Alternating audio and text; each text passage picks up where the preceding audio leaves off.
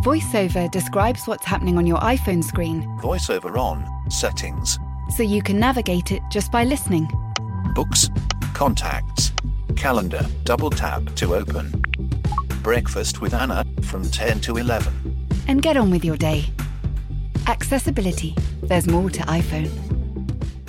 Quality sleep is essential. That's why the Sleep Number Smart Bed is designed for your ever-evolving sleep needs. Need a bed that's firmer or softer on either side? Helps you sleep at a comfortable temperature? Sleep Number Smart Beds let you individualize your comfort, so you sleep better together. J.D. Power ranks Sleep Number number 1 in customer satisfaction with mattresses purchased in-store. And now save 40% on the Sleep Number Limited Edition Smart Bed for a limited time. For J.D. Power 2023 award information, visit jdpower.com/awards. Only at Sleep Number stores or sleepnumber.com.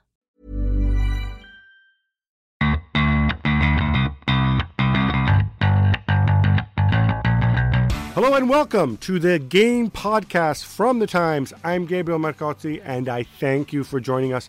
I'm also, you guessed it, particularly excited because Alison Rudd is back with us, as well as James Scowcroft, fresh off his trip to Wembley, where he got to see Southampton play and nearly win. And down the line from beautiful downtown Mortlake, it's Matt Dickinson. Or Dicko, is it Mortlake or is it Barnes? Or does it depend if you want to? No, I'm not. Appear posh? I'm East. Strictly speaking, I'm East Sheen. But I am campaigning for it to be called Richmond Park Village because it sounds posher. There you go. Syed lives in Richmond Park, doesn't he? He owns it, I think. There you go. And joining us in a bit, one of my favorite Scots in the whole world, it's Jonathan Northcroft. He's going to be joining us. He wrote a book about Leicester City's title-winning season last year, and he'll be weighing in on the Leicester saga. Tons to discuss, but we need to start, of course, at Wembley. Gabbiadini's goal, we've all seen it. Bad decision. It happens. Move on. Yes? Qualified ref Alison? No, let's not move on. And I do always try, as you know, Gab, to see the point of view of the officials, tough job, etc. And it doesn't do the game any good to keep haranguing them, except that the one thing you practice a hell of a lot if you are an assistant referee is that there's more than one person you have to keep an eye on when you're looking down the line, that there'll be somebody possibly in an offside position, but the person who gets the ball and scores. If he isn't, then the person who's behind him, beyond him, not interfering with play. That is one of the most basic things you practice a lot, and to get that wrong in a showpiece final is unforgivable, I would say, and I have the greatest sympathy for the players and fans of Southampton. No sympathy for Mr. Burt because you call it unforgivable. Dicko, I'm assuming this is a point where you start talking about VARs, yeah? Certainly on this one, the ball flies in, you can easily just say, right, 2-second tape, let's have a look, and the goal stands. There's no great complication to it. Offside is a tricky one because, and we could get into a long detailed conversation about how far you pull the game back. You don't want a situation where linesmen are just allowing the game to go on in the sort of belief that the game may be called back by a video official. So, I mean, this is one of the sort of grey areas of video officiating, but here was a clear-cut example where it could have helped. I think unforgivable is a bit strong. Any linesman at the top of his game is going to think, wow, that was a blooper, and feel rotten about it. To be fair, Dicko, the protocol has been set by IFAB. Every goal gets reviewed. So even though it isn't offside, they would automatically review it, and stuff like this would. But there's on this because it's so clear cut. But there are how far you go. You say a goal scored. Well, if it's a ball over the top and then the guy takes it and he dribbles around, there is a point at which there is a grey area of how many seconds you should go back when a key ball was taken. But that's the reason why we need to crack on with proper full-blown experiments and iron these glitches out, because there will be glitches. There's no two ways about it. But they're actually going ahead with it, and I think it's funny because obviously FIFA is a source of all evil and we blame them for everything.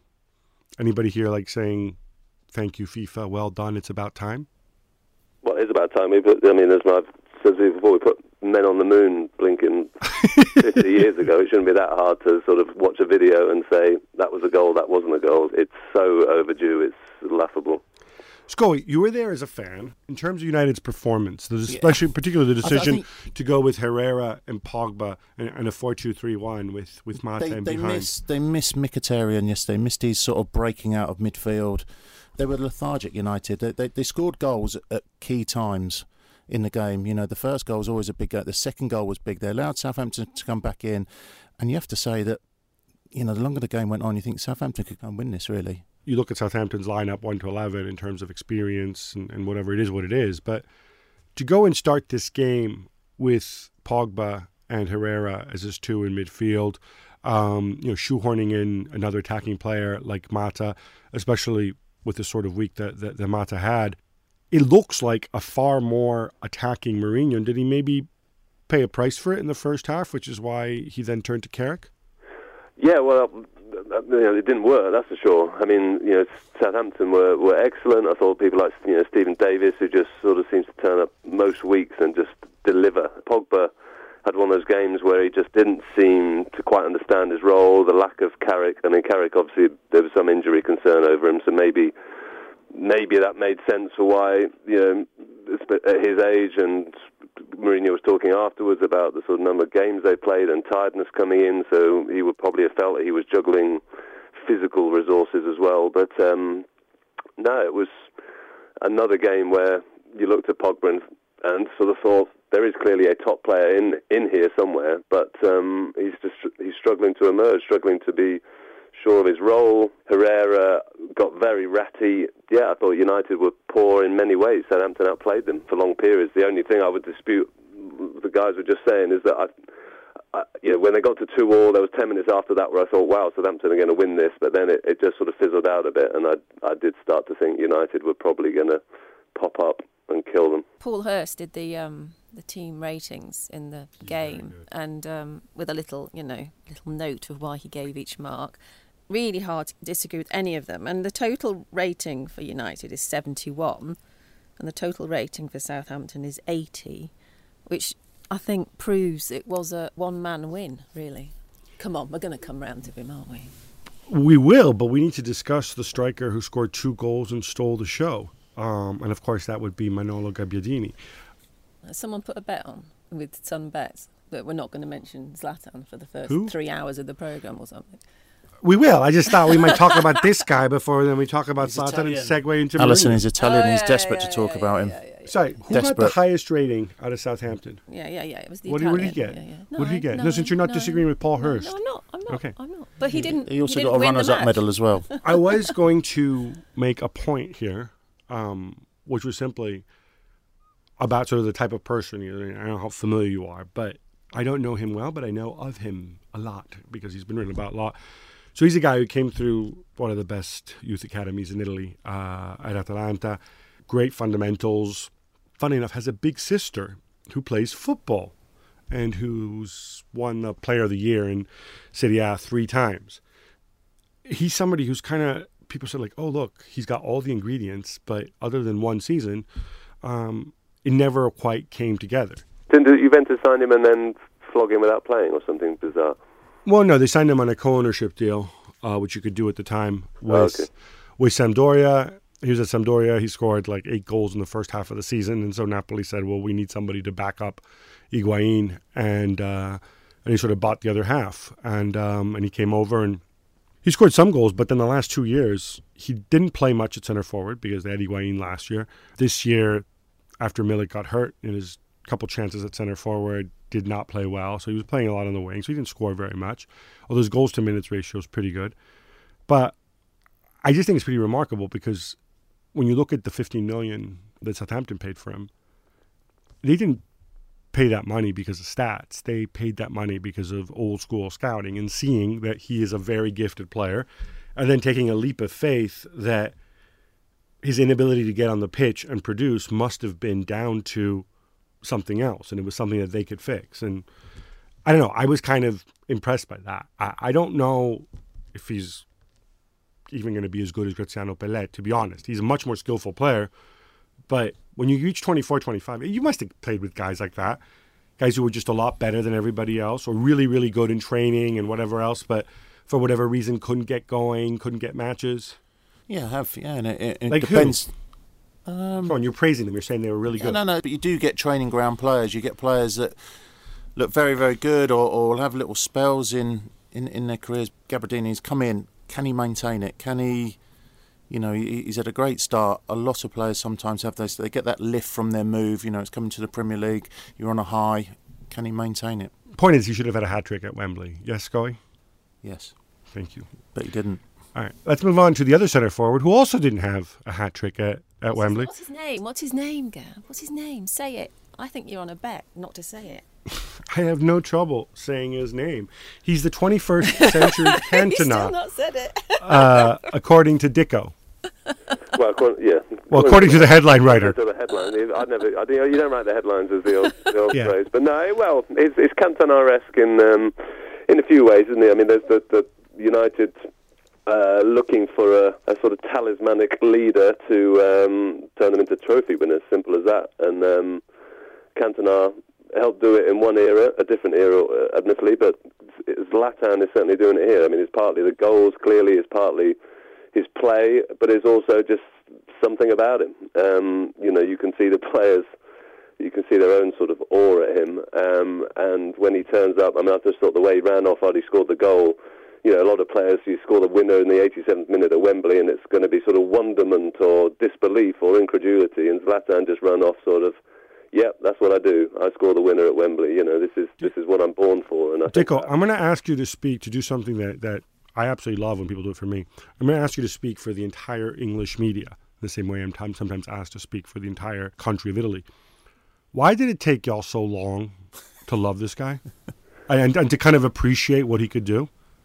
And I'm not saying you specifically, but there was, we all know the ex-pro. I could ask our English ex-pro here as well, because we all did that. He scored something like 4 goals in his first 20-odd appearances against English teams. I think there were a couple of big nights when he didn't perform, and I just think it became a little bit of a sort of running joke almost, didn't it? And it does look ridiculous looking back. I mean, I think that there were a couple of occasions where I'm sure he did underwhelm. I was at them myself, so. But did that Alan Shearer score 1 goal in his first 15 internationals or something stupid like that? Before Euro '96, he had a long drought, but he also scored a fantastic hat trick, didn't he, as well for Sweden against England? But that was the moment that changed it all, and his Stockholm against England was at the Ryan Shawcross night, and obviously there was the wonder bicycle kick from about 800 yards. Even those who didn't want to accept that he was brilliant had to admit it. When he was signed in the summer, I didn't think Zlatan Ibrahimovic is a poor player, and on a free transfer, you couldn't say he was a poor signing. I just did wonder whether at 35, was there still the hunger? Was there still the hunger to compete in the Premier League? And should United be spending 15 million quid in wages on younger, brighter, long-term options? But even I can get it wrong sometimes. A word on Mourinho, because I thought I was watching him on television at the final whistle, and I thought he looked emotionless, and that could just be exhaustion, relief, whatever. He was super gracious. He said the game should have been in extra time right now. A couple of days earlier, the Claudio Ranieri thing, when he wore the CR top, I think he'd originally prepared that for Cristiano Ronaldo, actually. But are we seeing a gentler, less in a perpetual state of war Mourinho this season? We've seen this Mourinho before. He does this a lot. He's very good at playing that role when they win. No, I think he was just trying to. I did ask him afterwards, because he did look like someone had just run over his cat, and I did say, I did ask him, and he said, "Oh, I'm happy." With always Mourinho, there's something affected about it. I mean, all that sort of the players jumping around at the presentation walk, and him sort of slumping over the balcony, like, "Oh, do I have to?" It was a whole message in this is just the League Cup. This is regular. This is routine. This isn't what I want to be pitching for. And so he put on a sort of, big deal, sort of come back to me when we win the big prizes. I think that was his affected way of saying, this has to be just the start. That was how I saw it. So you think we're going to see prickly Mourinho, specialist in failure, all this he stuff? He is what he is, isn't he? It's not gone away. I don't know. People change, evolve, right? No, Well, look, we see the cycle with him many times now. I think Carl Mourinho we'll be waiting a long time for that. The Game Podcast is brought to you in part by FanDuel. FanDuel is one-day fantasy football. You can find out more at fanduel.co.uk. How does it work? Well, you select a team of Premier League players for a single round of fixtures, so you're not locked in for the whole season the way you are with other annoying fantasy games. You play, you watch, and if you put some money down, you can win money if you're good enough. You can play for free if you want to try it out.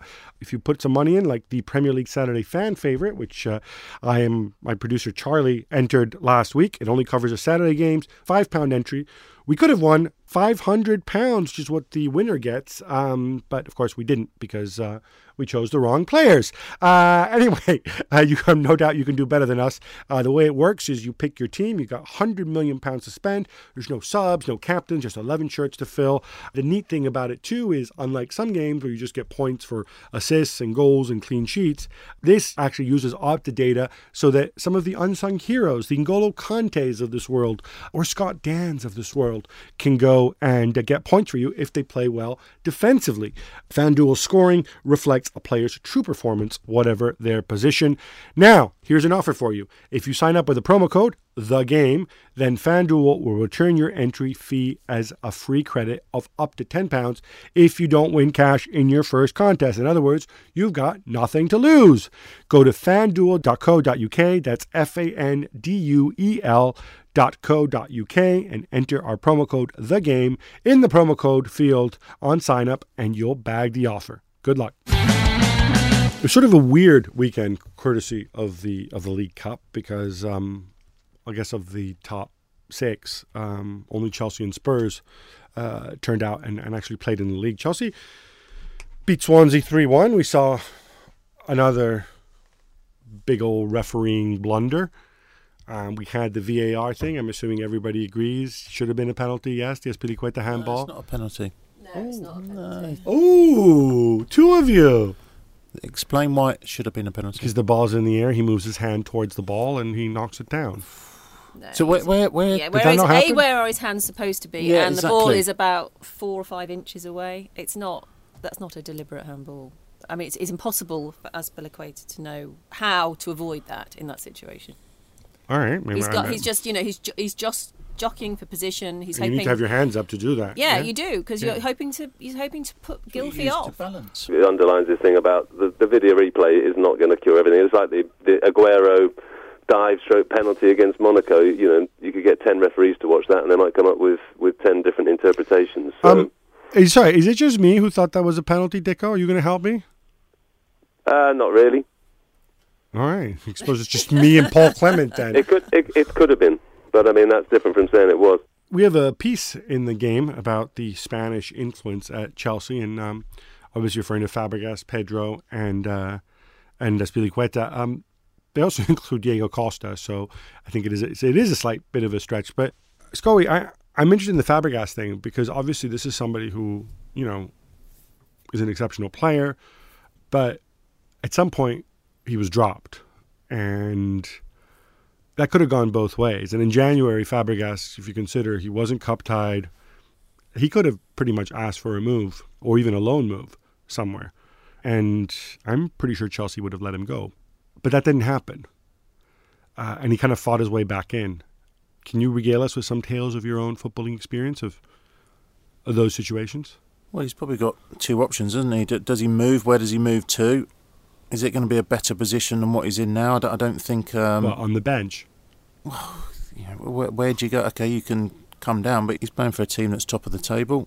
He's playing for a very good manager. He's living in a city that I think he really enjoys living. Why would he jump to move? I don't understand. Because he's 30 years old. He's a professional footballer. He only has a couple of years left. And I'm not sure. I mean, we know why he didn't. He didn't because Conte said, look, I'm going to need you later. Yeah. Trust in me, blah, blah, blah. Keep working hard. One day you'll get back in.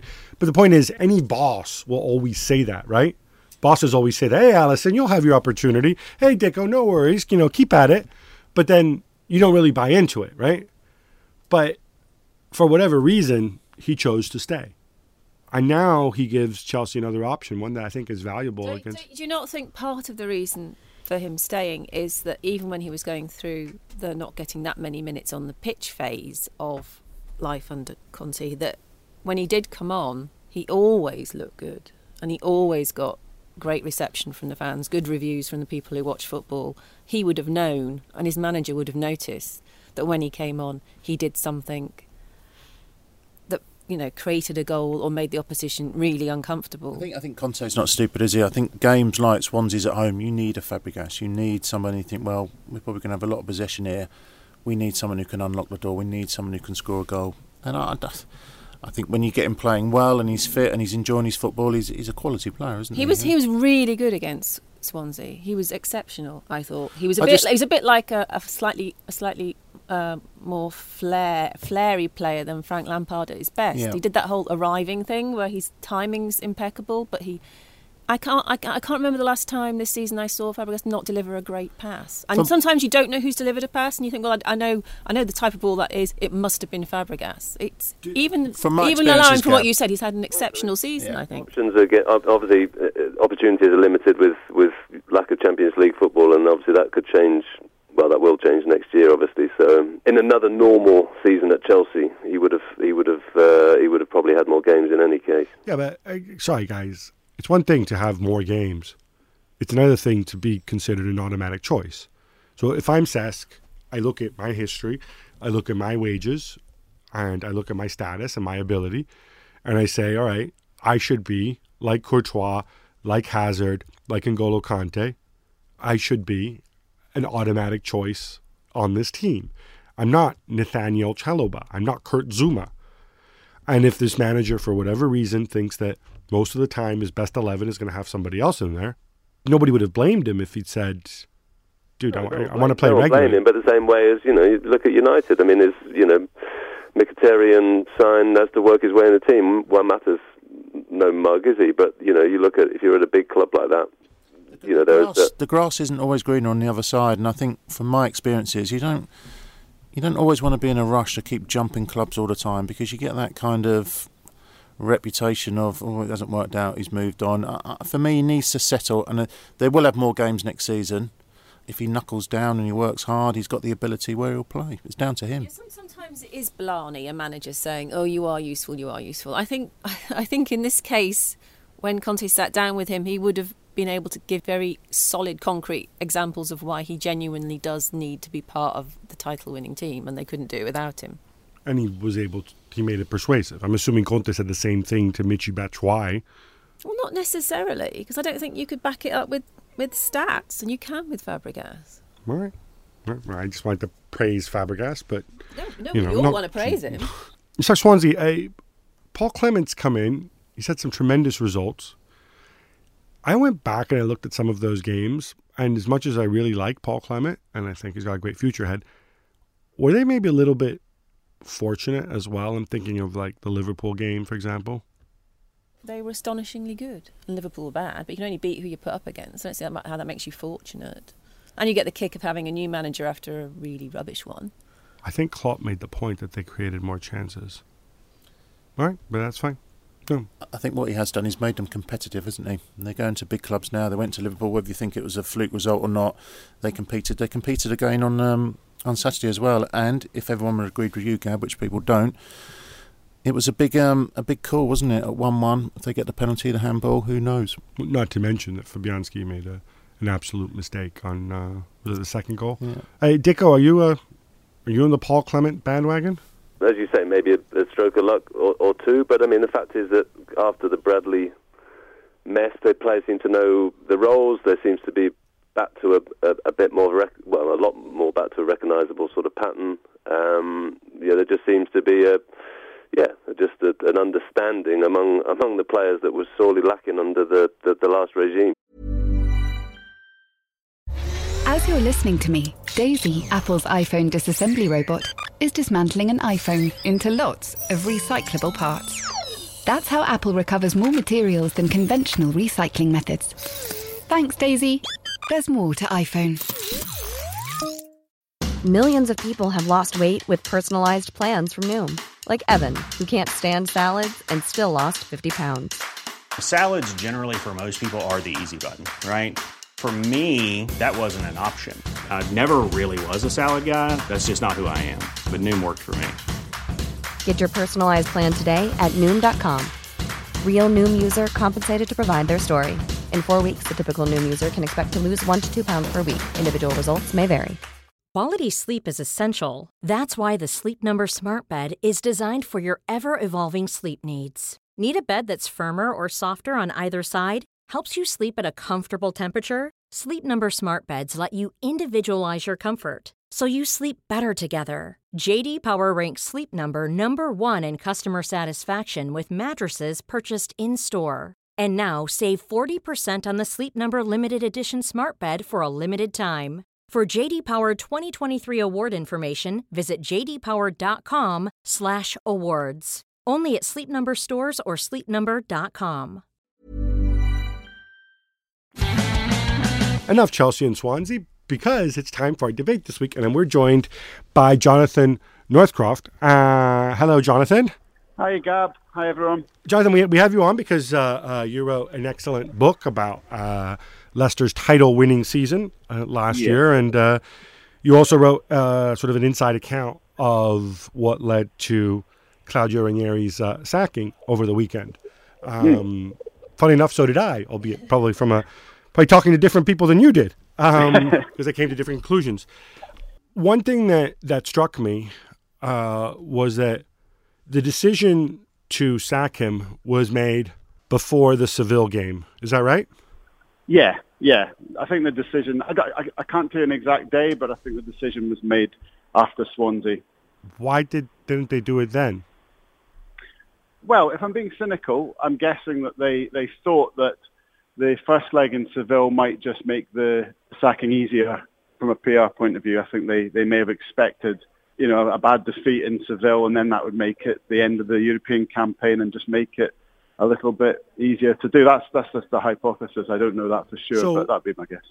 So that being the case, if they'd gotten really lucky and had won 3-0 in Seville, then what?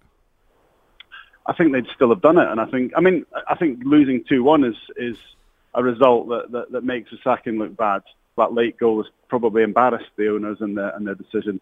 The narrative that's kind of been everywhere is that there was an issue with the players. There was an issue with the dressing room.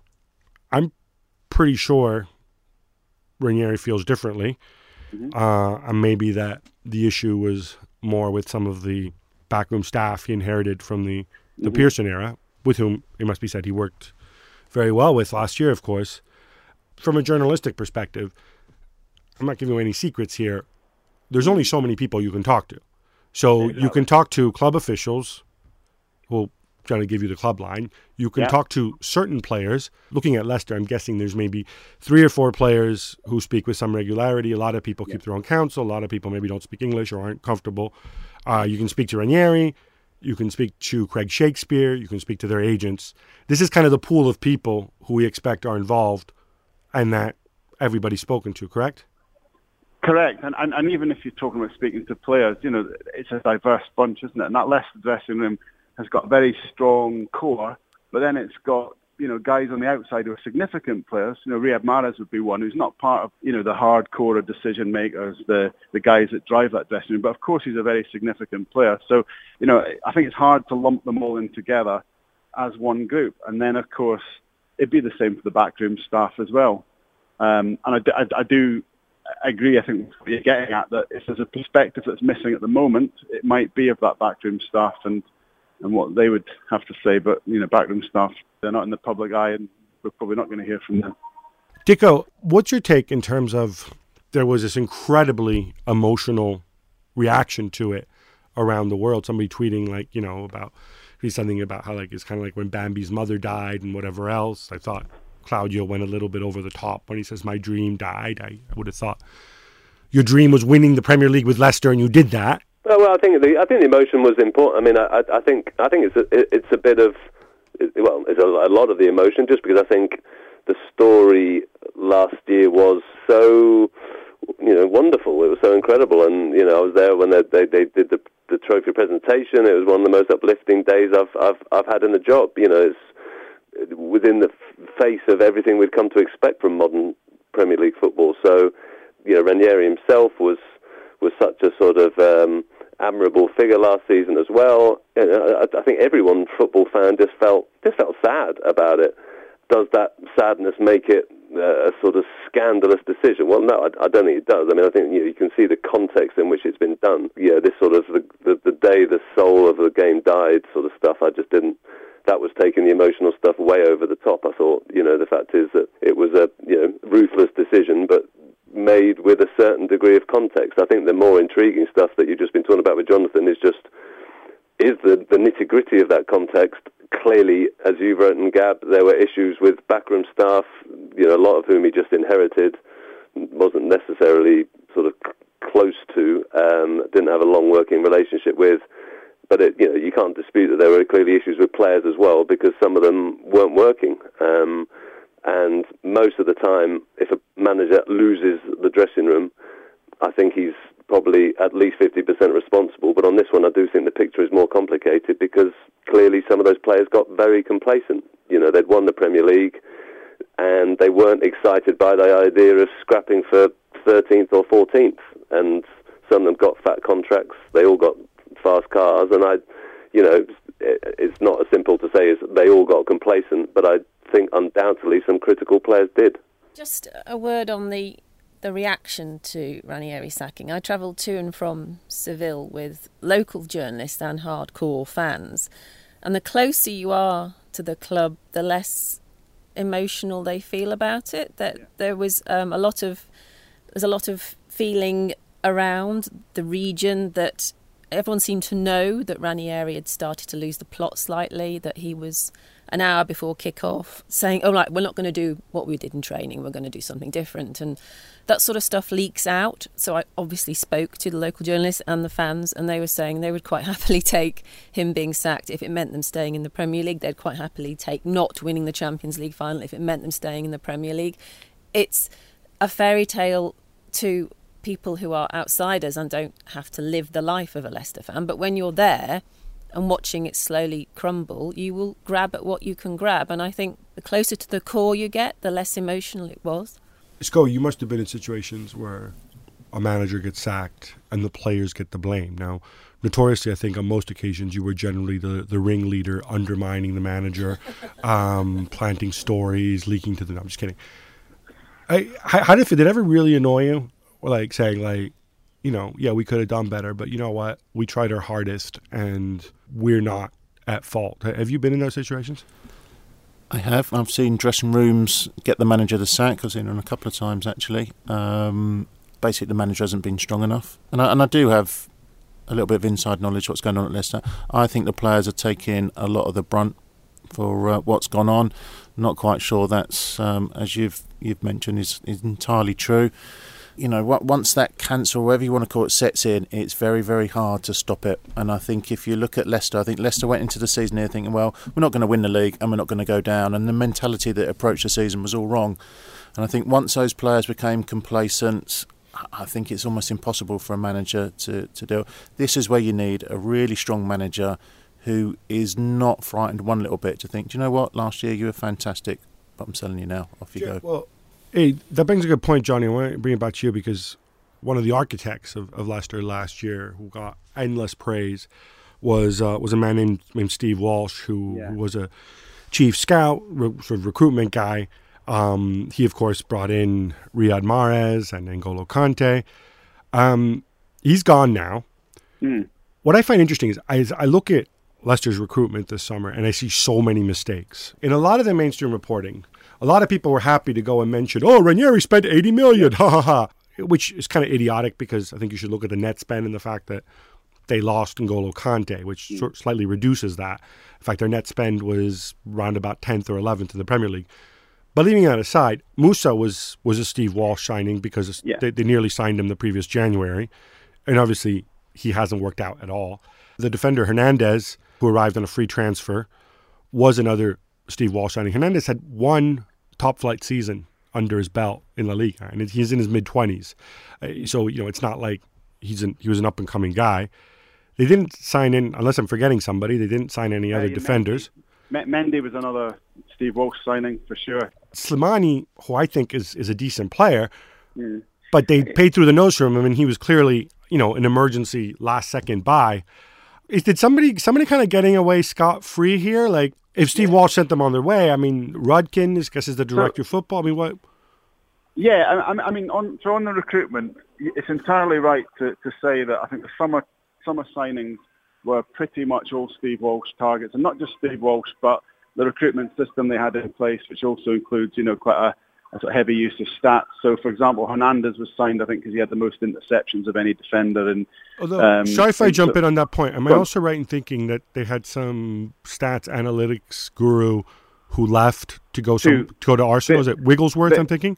They actually had two, yes. So Ben Wigglesworth left for Arsenal. Actually, the guy that really set up that department, Rob McKenzie, left before Ben Wigglesworth to Spurs. So they lost two sort of main, I guess, sort of stats geniuses, if you want to call it, in that department during the title season, which has probably hurt them long term. Eduardo Macia took over as Steve Walsh's replacement, but after the summer transfer window. Now, he is a Ranieri man, but I don't think he can really be held accountable for anything. Benitez man, too, for those who know their history, formerly at Liverpool.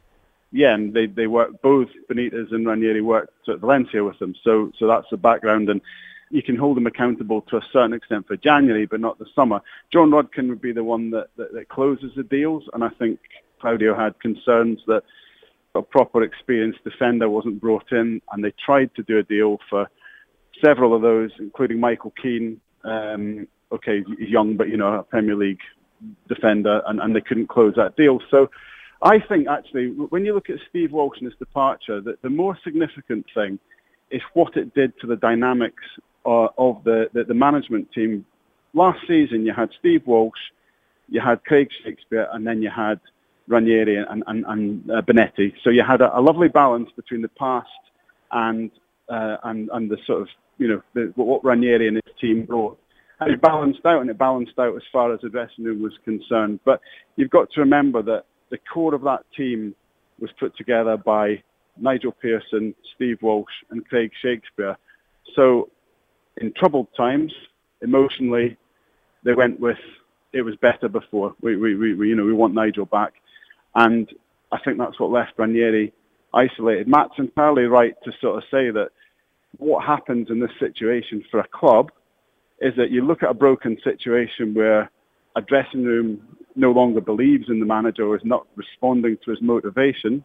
And the easiest thing to do is to sack the manager, because you literally can't sack 20 players and start again. And that's the reality that's befallen Ranieri. And Alison's right as well, because what I've picked up from Leicester is that they've struggled to deal with the world's expectations. They've struggled to be this Cinderella club that everybody wants to behave in a certain way, that everybody invests themselves in and thinks that they can represent something different in football.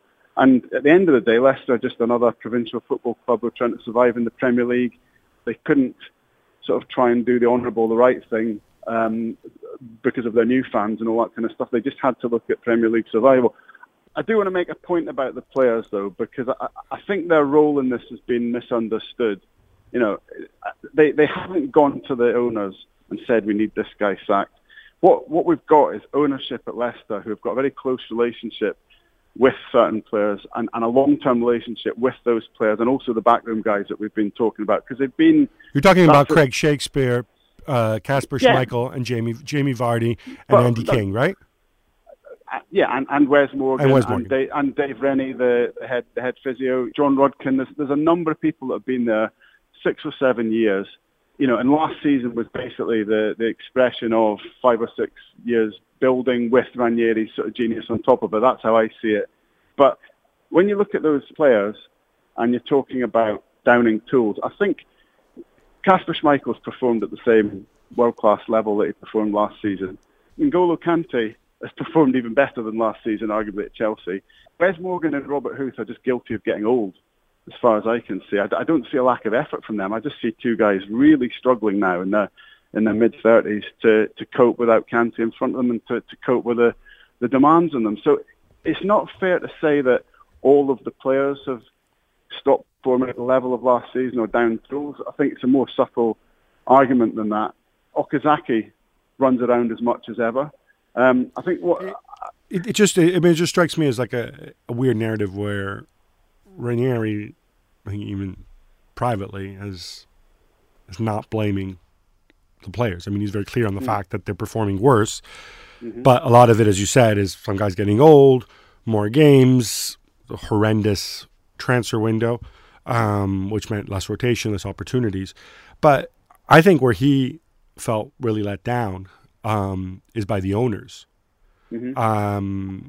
As I think everybody reported, they had a private, I don't think I'm giving you any secrets, they had a private meeting in January where they said that no matter what happens, even if we get relegated, you will not be sacked.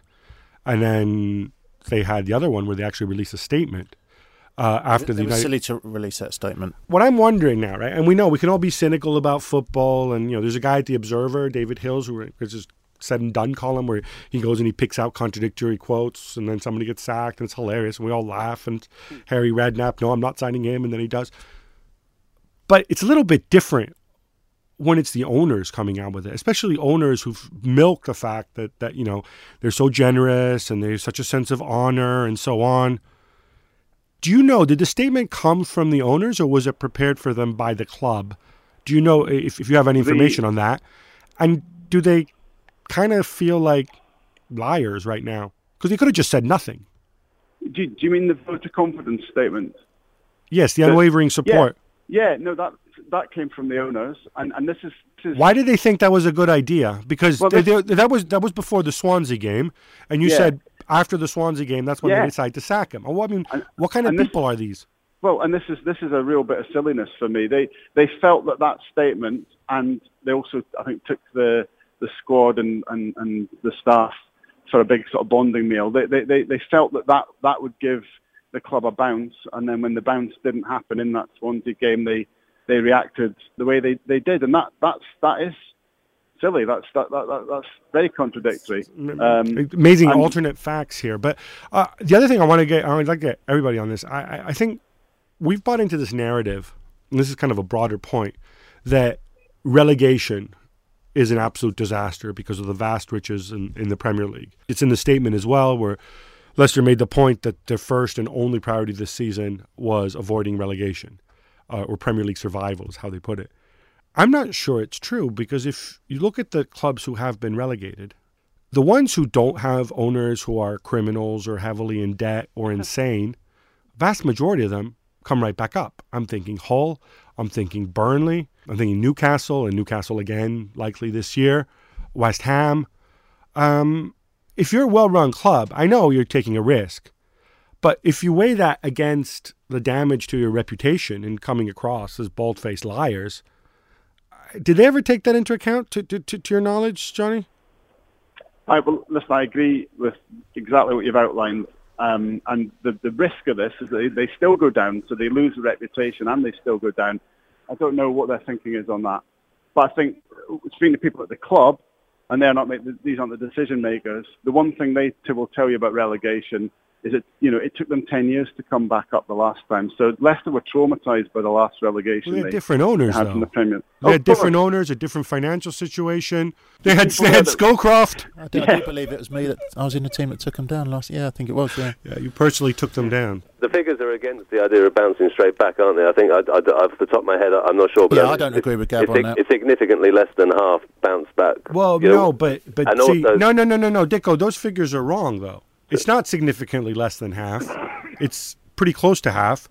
But then from that, though... the bounce in automatic promotion straight back to the... Well, automatic promotion or not, coming back up. But it has picked up in the last 5 years. If we go back over 20 years... but let's not go back over 20 years, because the big parachute payments are in the last few years, and that's what's relevant. And the other thing is, the figures are skewed by clubs going down, that clubs like Bolton, that had like mountains of debt... QPR, that were idiots. Yeah, but then QPR, of course, came back up the first time round. Clubs like Blackpool with Oyston, who probably shouldn't have been there in the first place.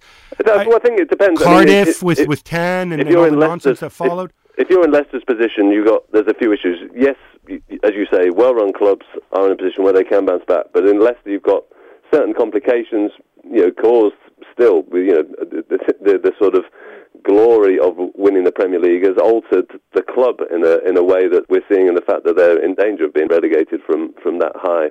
It's altered the mindset of some players that, sort of think that they're Champions League players, not mentioning any individuals, Jamie, and just, that might not necessarily want to scrap in the same way. So, yes, a well-run club can recover, but a lot depends on how you've set up your wages, what expectations there are of certain players that are they going to hang around.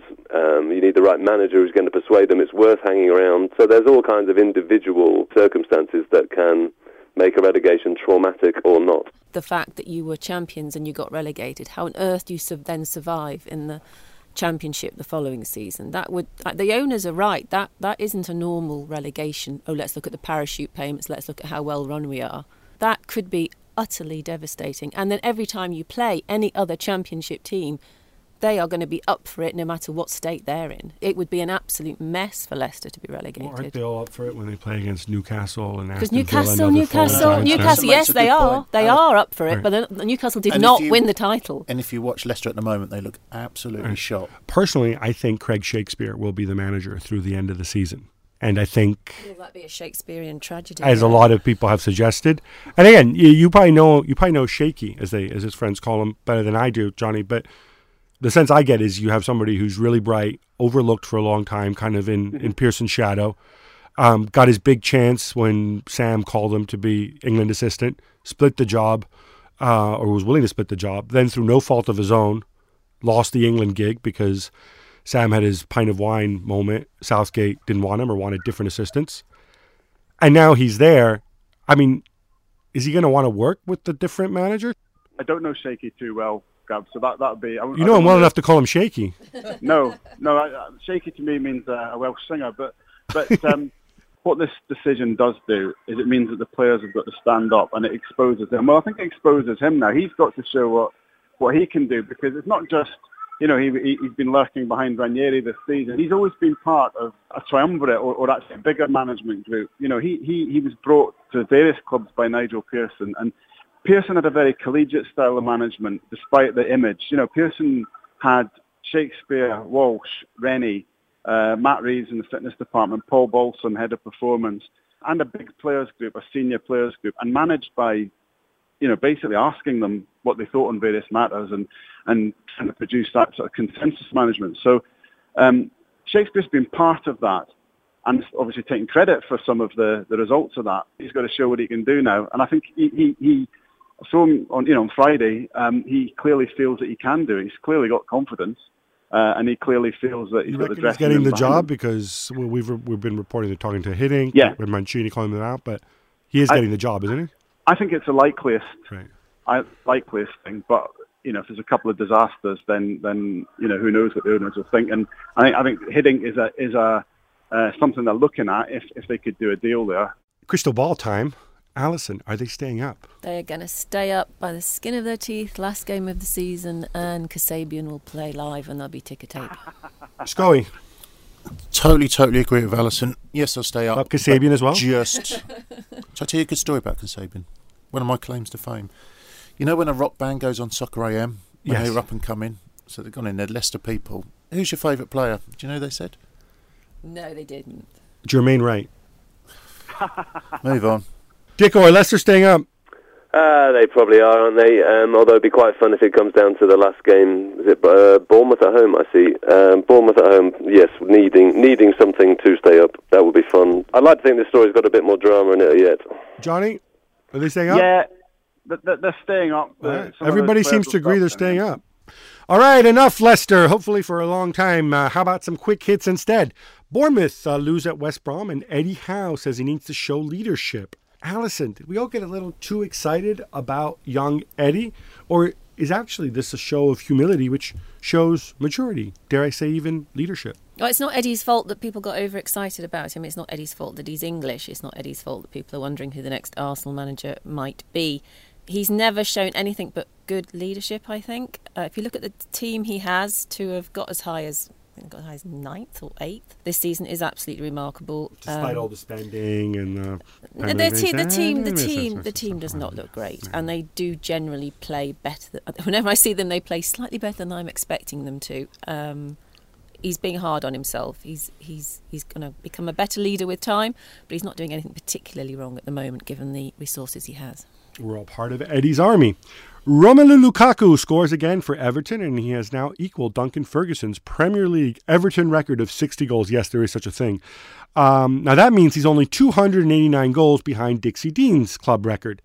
Dicko, you want to talk about whether we should be appreciating Lukaku more or muse about how football was invented in 1992?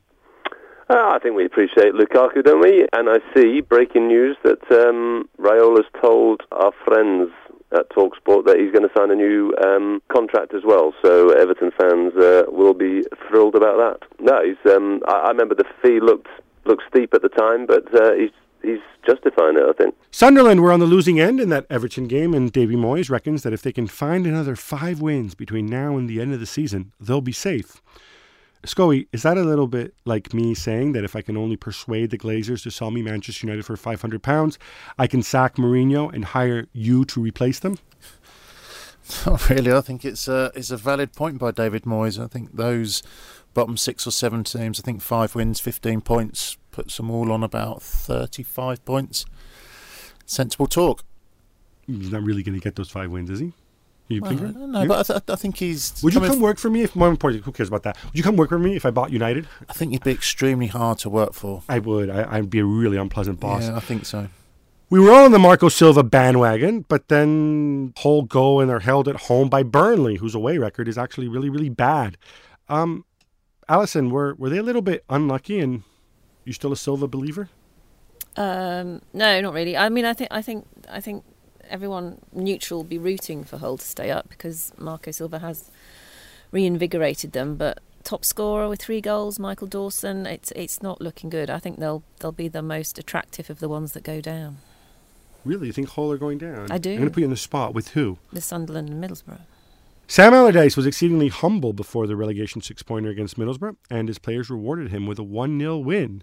He also had some hilarious maths in his program notes where he said that if every player gives 2% more, that's a 22% increase in performance.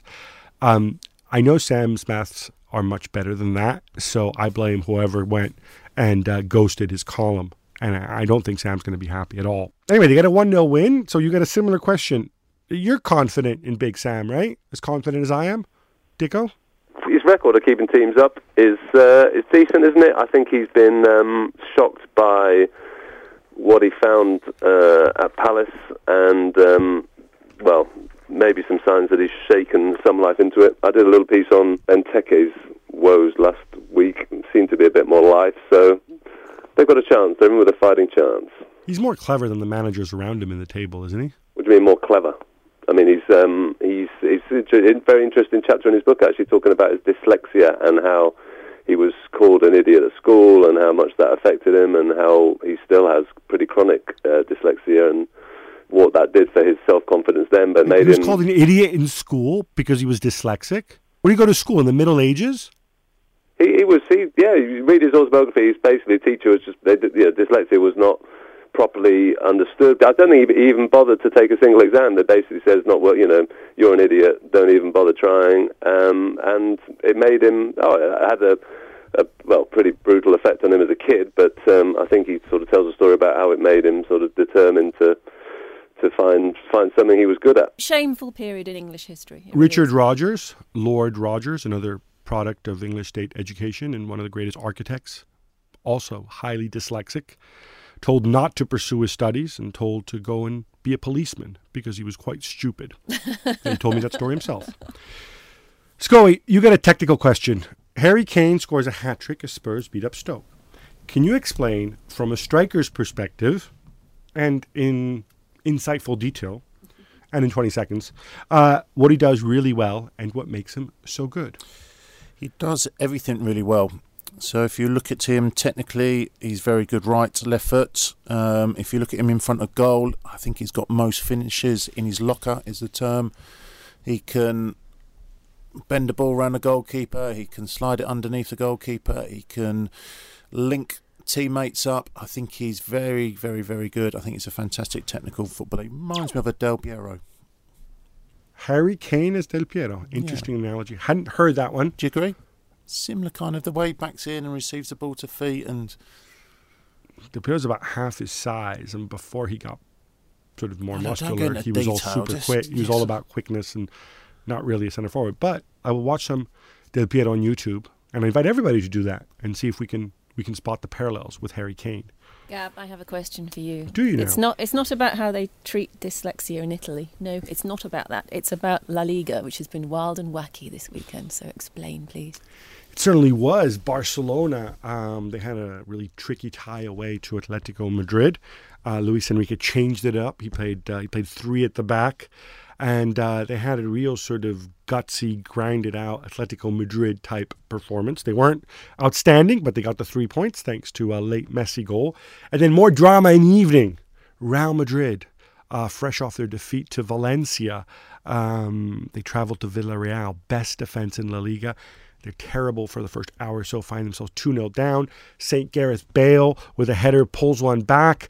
And then Real Madrid get a totally gifted penalty, like a crazy ricochet in the box, handball. Cristiano converts on the spot. And then they end up winning 3-2 against Villarreal, thanks to a late Alvaro Morata header.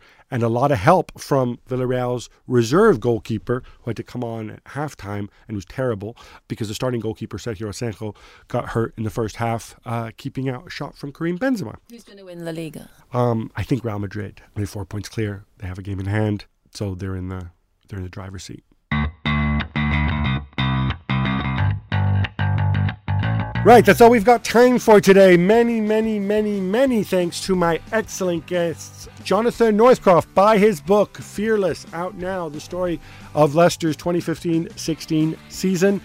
James Scowcroft, another Leicester legend, like Jonathan Northcroft. Probably more of an Ipswich legend, though, no? Yeah. He'll take legend status at Ipswich. Alison Rudd, who did an excellent job in my absence, certainly presenting this. Got lots of plaudit and great feedback. And from beautiful East Sheen in the far southwestern reaches of London. And a short helicopter ride away from Matthew Syed's house, it's Matt Dickinson. Remember, you can subscribe to The Times online. It's just £12 for a 12-week trial. You can also, of course, subscribe to this podcast. Just press that subscribe button on wherever you choose to download your podcast. And if you have something nice to say, leave a review on iTunes if you happen to be listening on an Apple device. Till next week, bye-bye. The Game is brought to you by The Times. For more information and more podcasts from The Times, head to thetimes.co.uk.